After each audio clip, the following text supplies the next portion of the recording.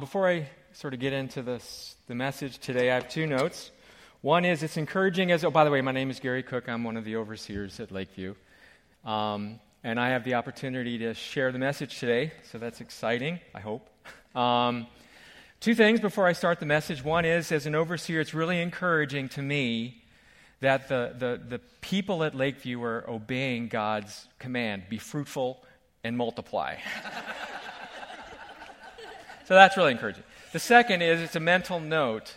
When Andy gives the announcements, make sure he does it after your sermon.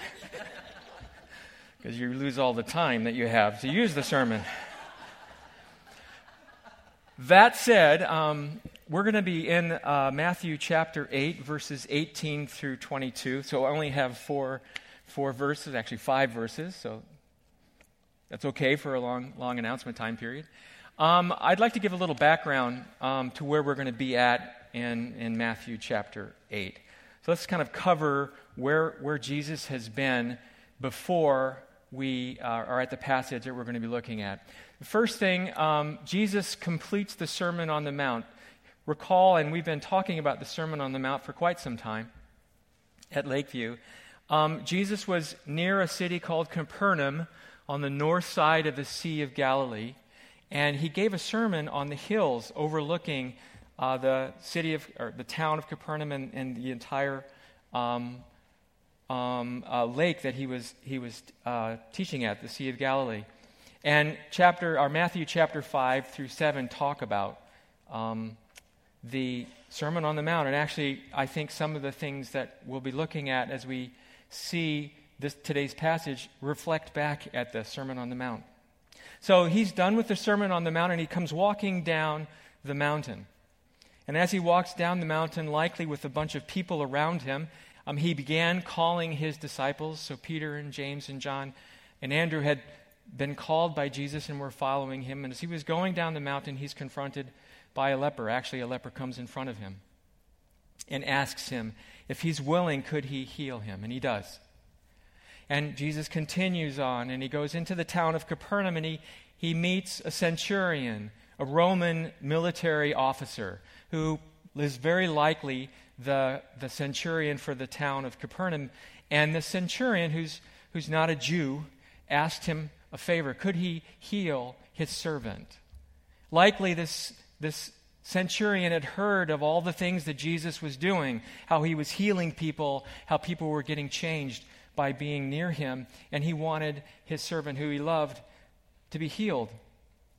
And Jesus started walking to follow this man, and the centurion said, No. Don't follow me, because he knew in Jesus' day, if a Jew was to go into the house of a Gentile, they would be unclean. And he did not want that to happen to Jesus. He did not want to place this man in that situation. So he said, No, I'm a man under authority. And if I tell a soldier to go, he goes. If I tell a soldier to come, he comes. All you need to do, Lord, is to say he's healed, and he's healed. And Jesus marvels that this Gentile has such faith. And he says, I've not seen such faith in Israel. And so he comes into the town of Capernaum, and he goes into Peter's home, one of now the men who were following him. And as he goes into his home, he finds out that Peter's mother-in-law is ill. And so he heals her.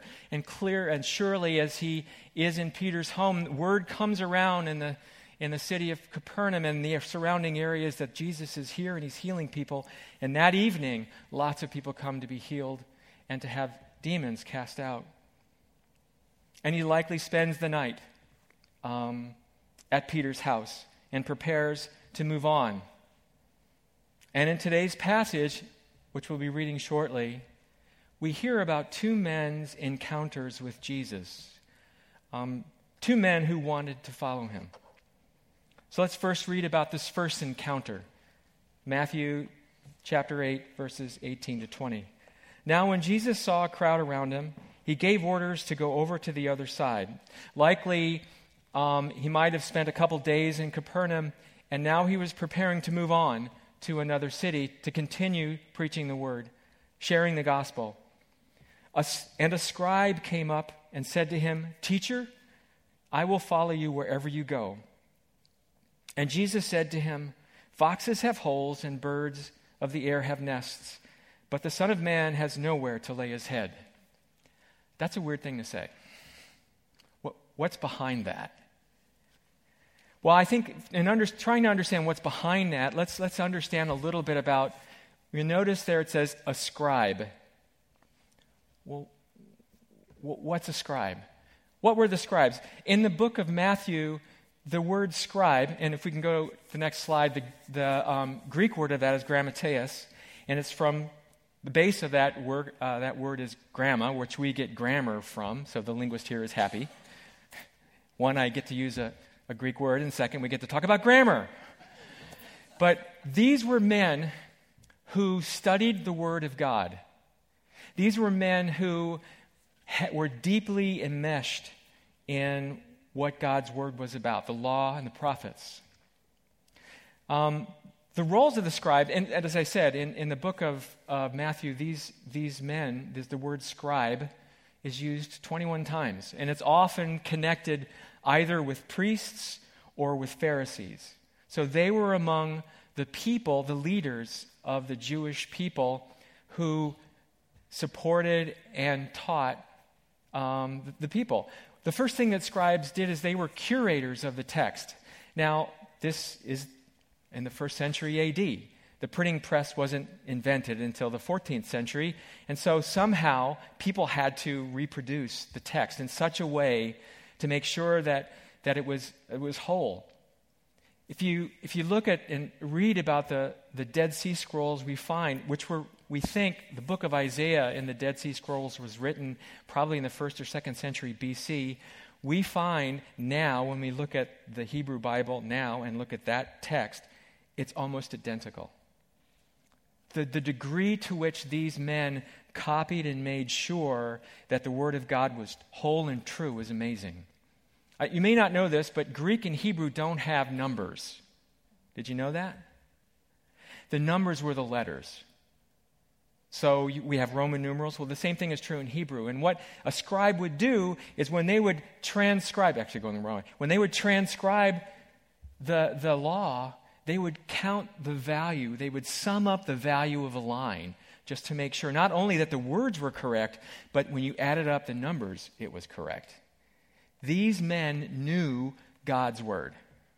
And so because they were so detailed in copying the God's word, they were curators of the text.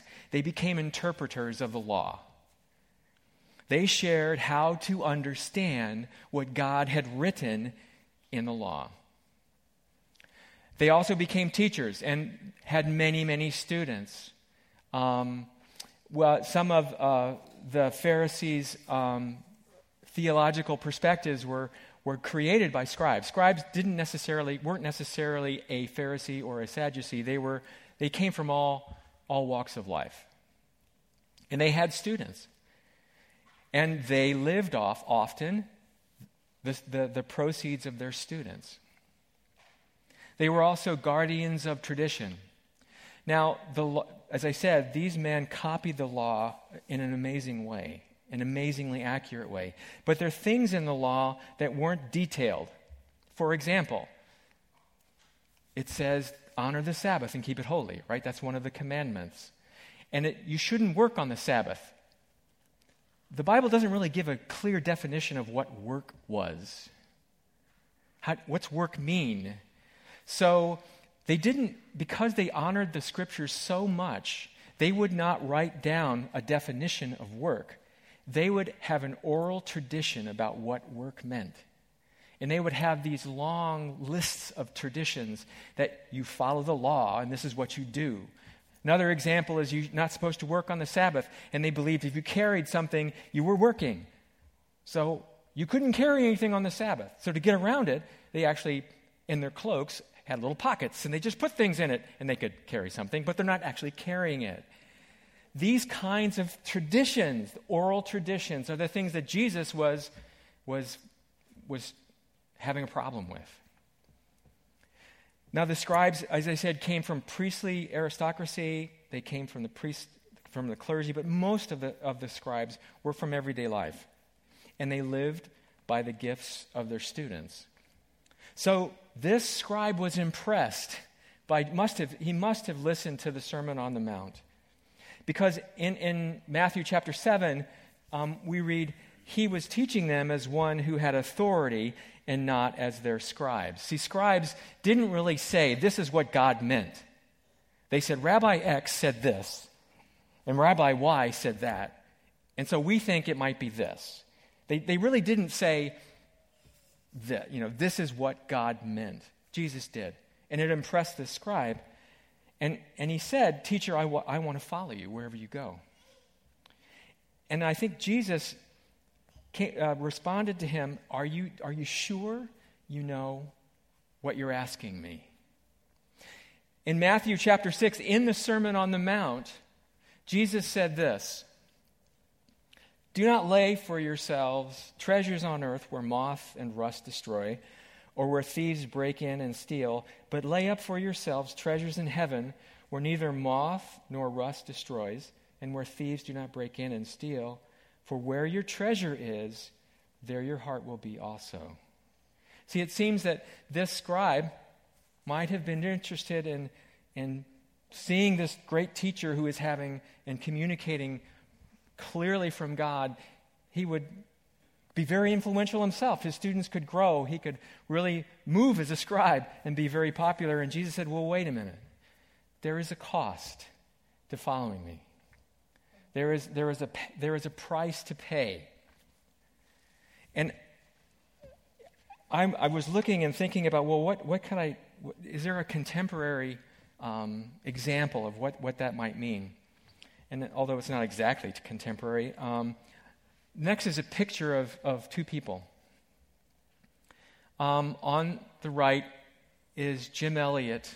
On the left is Elizabeth Elliot. Jim Elliot was a rising star at Wheaton College in the early 1950s, the same time that folks like Billy Graham was coming around. He was passionate, he was articulate, he was a wonderful writer. Many felt he was destined for the pulpit and would be a great doctor of the faith, a preacher and pastor above all else. And as a couple, Jim and Elizabeth would greatly influence the church.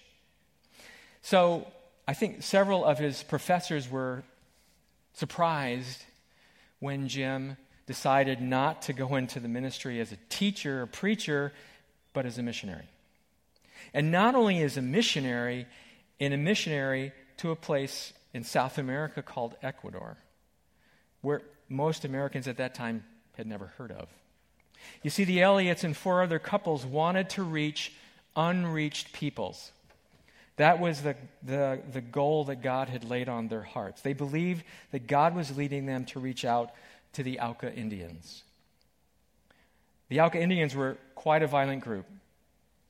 And they were doing this through an organization called Mission Aviation Fellowship, and I'll explain a little bit why Mission Aviation Fellowship was the place that they did that. You see, you couldn't directly contact the Aucas. The Aucas had many missionaries, Catholic missionaries, 100 years earlier had tried to connect with them in their area, and they had died. They were very violent people. The tribes around the Auca Indians were just warning everybody to stay away. The Shell Oil was searching for oil in the area, and their employees got too close to the Auca's land, and some of them died. So this was a group of people that did not like whites and did not like to be bothered. Yet these men and women felt that God was calling them to reach out and share the gospel with them. Well, how would you do that if you get in their territory and they're going to kill you? They had an ingenious strategy. What they did is they would fly a plane. Actually, the pilot, his name is Nate Saint, he invented a process where he would circle his plane in the air. He would drop down a bucket from a rope. They were so high and the bucket was so far that when it would get down to the ground by the river where the Aucas were at, it was just a bucket that was turning, and inside they would have gifts. And they would come in and they would take the gifts. And they did that several times, and ultimately they landed. and began interacting and contacting these Indians. And they were really encouraged and really excited and really felt this was a breakthrough to be able to really connect with and share the gospel with these people who'd never heard the gospel before. Unfortunately, on January 6th, 1956, Jim Elliot, Ed McCully, Pete Fleming, Roger Youderian, and Nate Saint were killed. They were martyred by an Alka raiding party. It was international news. It was a tragedy. It was such a waste. Many people shook their heads and felt this was a waste of energy. Yet several years later, some of the wives and families of the men who died not only were able to reach the Alkas, they really turned that tribe to Christ. Elizabeth Elliot actually had the opportunity to share the gospel with the man who killed her husband.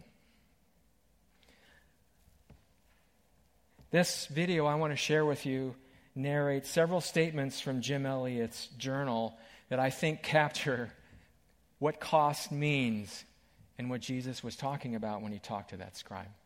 Can we show the video?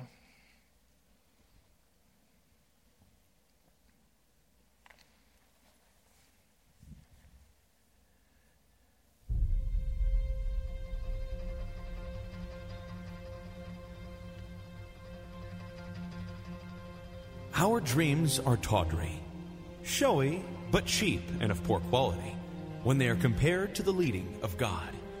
They are not worthy of the aura of wonder we usually surround them with. God only doeth wonders. His hand can work nothing less. In my own experience, I have found that the most extravagant dreams of boyhood have not surpassed the great experience of being in God's will. I believe that nothing could be better. His will is always a bigger thing than we bargain for. But we must believe that whatever it involves, it is good, acceptable, and perfect. Father, let me loose my clutch on everything temporal, my life, my possessions. Lord, help me release the tension of my grasping hand. Open it as Christ's was opened to receive the nail of Calvary, that I might be unleashed from all that binds me. God, saturate me with the oil of the Spirit, that I may be a flame. I seek not a long life, but a full one like you, Lord Jesus. Surely those who know the great compassionate heart of God must deny their own loves to share in the expression of His. Compelled by His call from the throne above, from those round about, and even from the damned souls below, I dare not stay home while others perish. It makes me boil when I think of the power we profess and the utter impotency of our action. We are spiritual pacifists in this battle to the death with principalities and powers in high places. American believers have sold their lives to the service of mammon, and the tombs themselves are not colder than our well-fed churches. Their condemnation is written in the dust on their Bible covers. We are content to sit by and leave the enemies of God unchallenged. Young men are going into professional fields because they don't feel called. We don't need a call. We need a kick in the pants. We need a stirring. May God send us forth, because He is no fool who gives what he cannot keep to gain that which he cannot lose. I pray that the Lord will give you a hallowed daredevil spirit in lifting the sword of truth, consuming you with a passion that is called by the cultured citizen of Christendom fanaticism, but known to God as that saintly madness that led His Son through bloody sweat and hot tears to glory. How long dare we go on without passion and love? Not long, I pray, Lord Jesus, not long.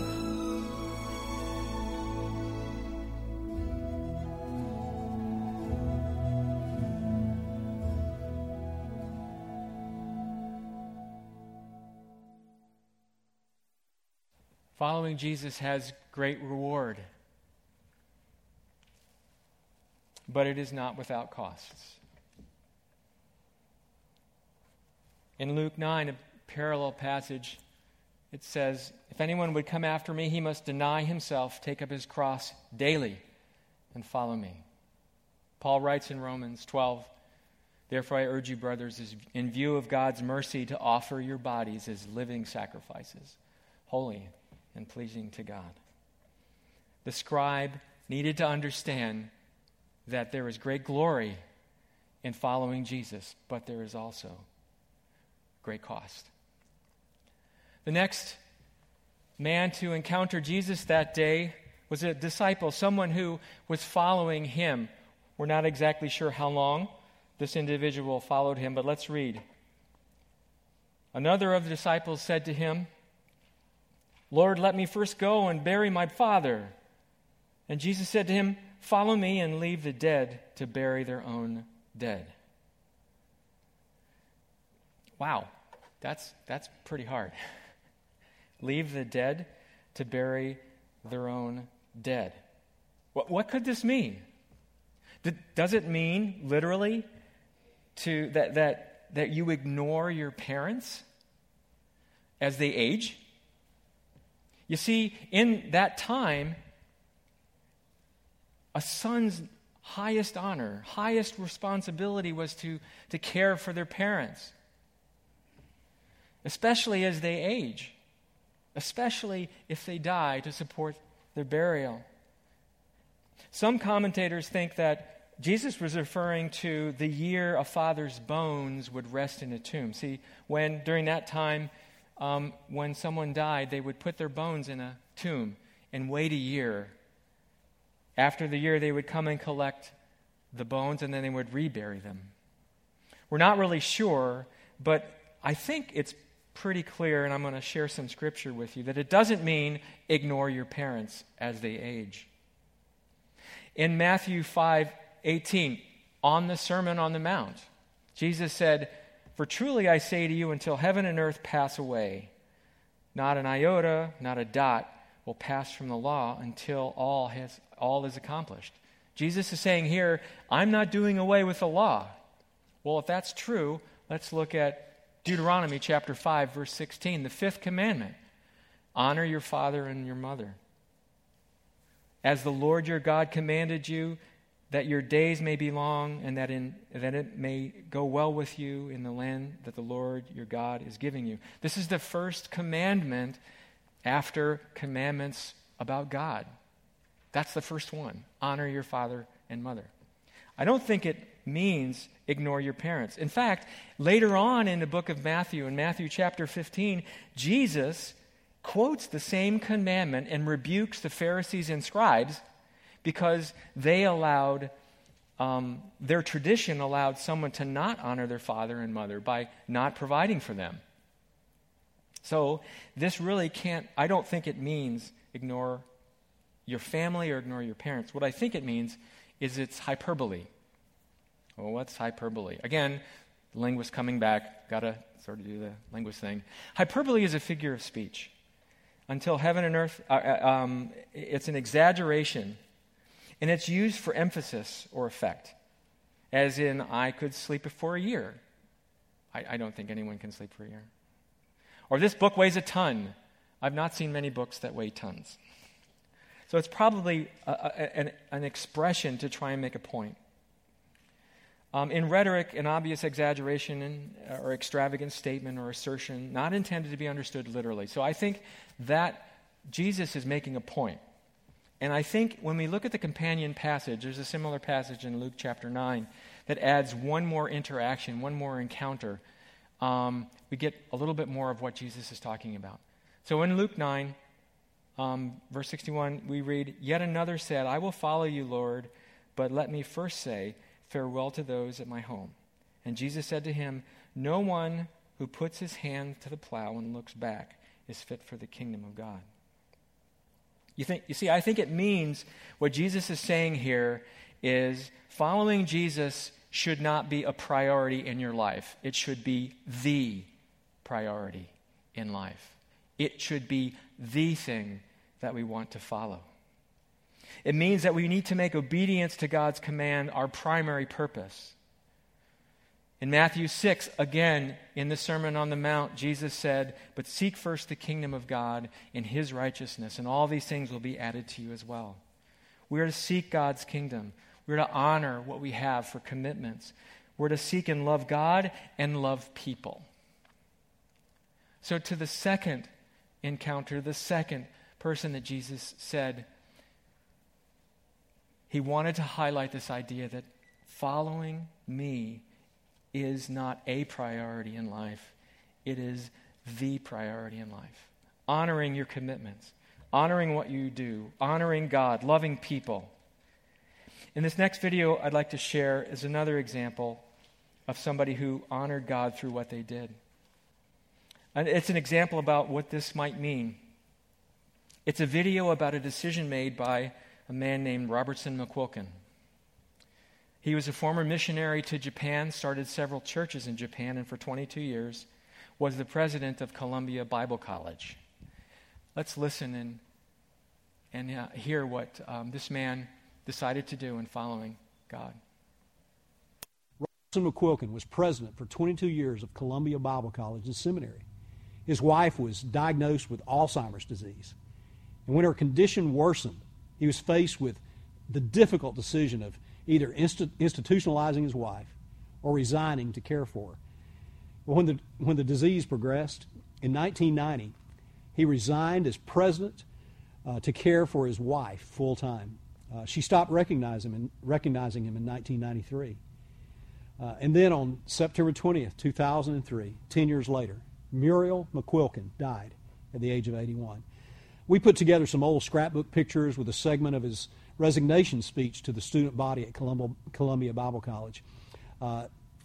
It seems in our culture that many men and women will take the easy way out of difficult circumstances and just start looking for the exit in their marriages. Well, I wanted you to hear from this man a different story.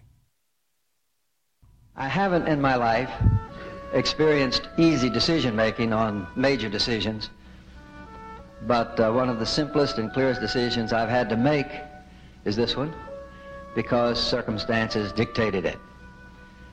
Muriel, now, in the last couple of months, seems to be almost happy when with me, and almost never happy when not with me. In fact, she seems to feel trapped, becomes very fearful, sometimes almost terror, and when she can't get to me, there can be anger. She's in distress. But when I'm with her, she's happy and contented.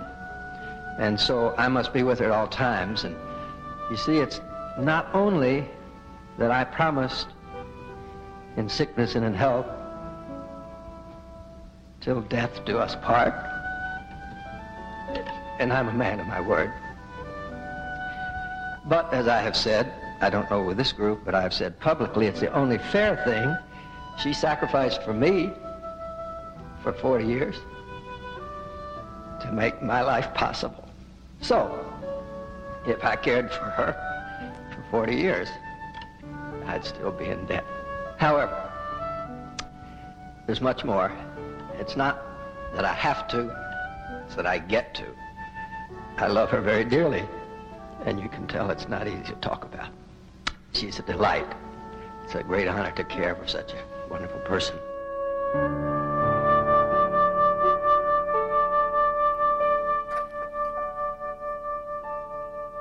Dr. McQuilkin wrote a book called The Promise Kept to describe that experience. He left a college where he was president, the highest level, to follow a promise and a vow he had made.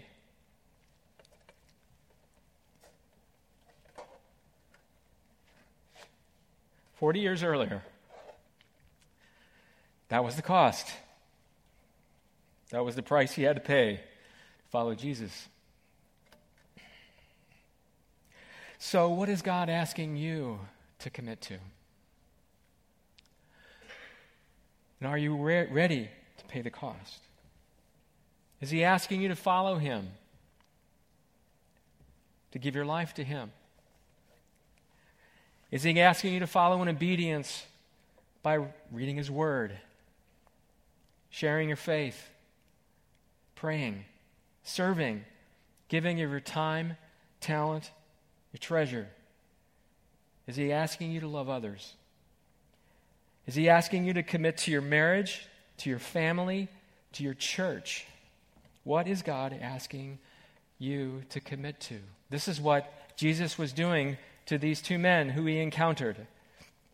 He is challenging them to ask themselves, what are you willing to commit to? Do you understand the cost? Think about these two questions as the worship team comes up, and let the lyrics of the words, or Stephanie comes up, as the lyrics of, just listen to the lyrics of the word, of the song, and these two questions. What is God asking you to commit to? And are you willing to pay the cost? Let me pray. Father, you are a great God. You hold all things together, and by you, nothing's been made. You've provided heaven for us. Yet, you've asked us to follow you, and following you has a price.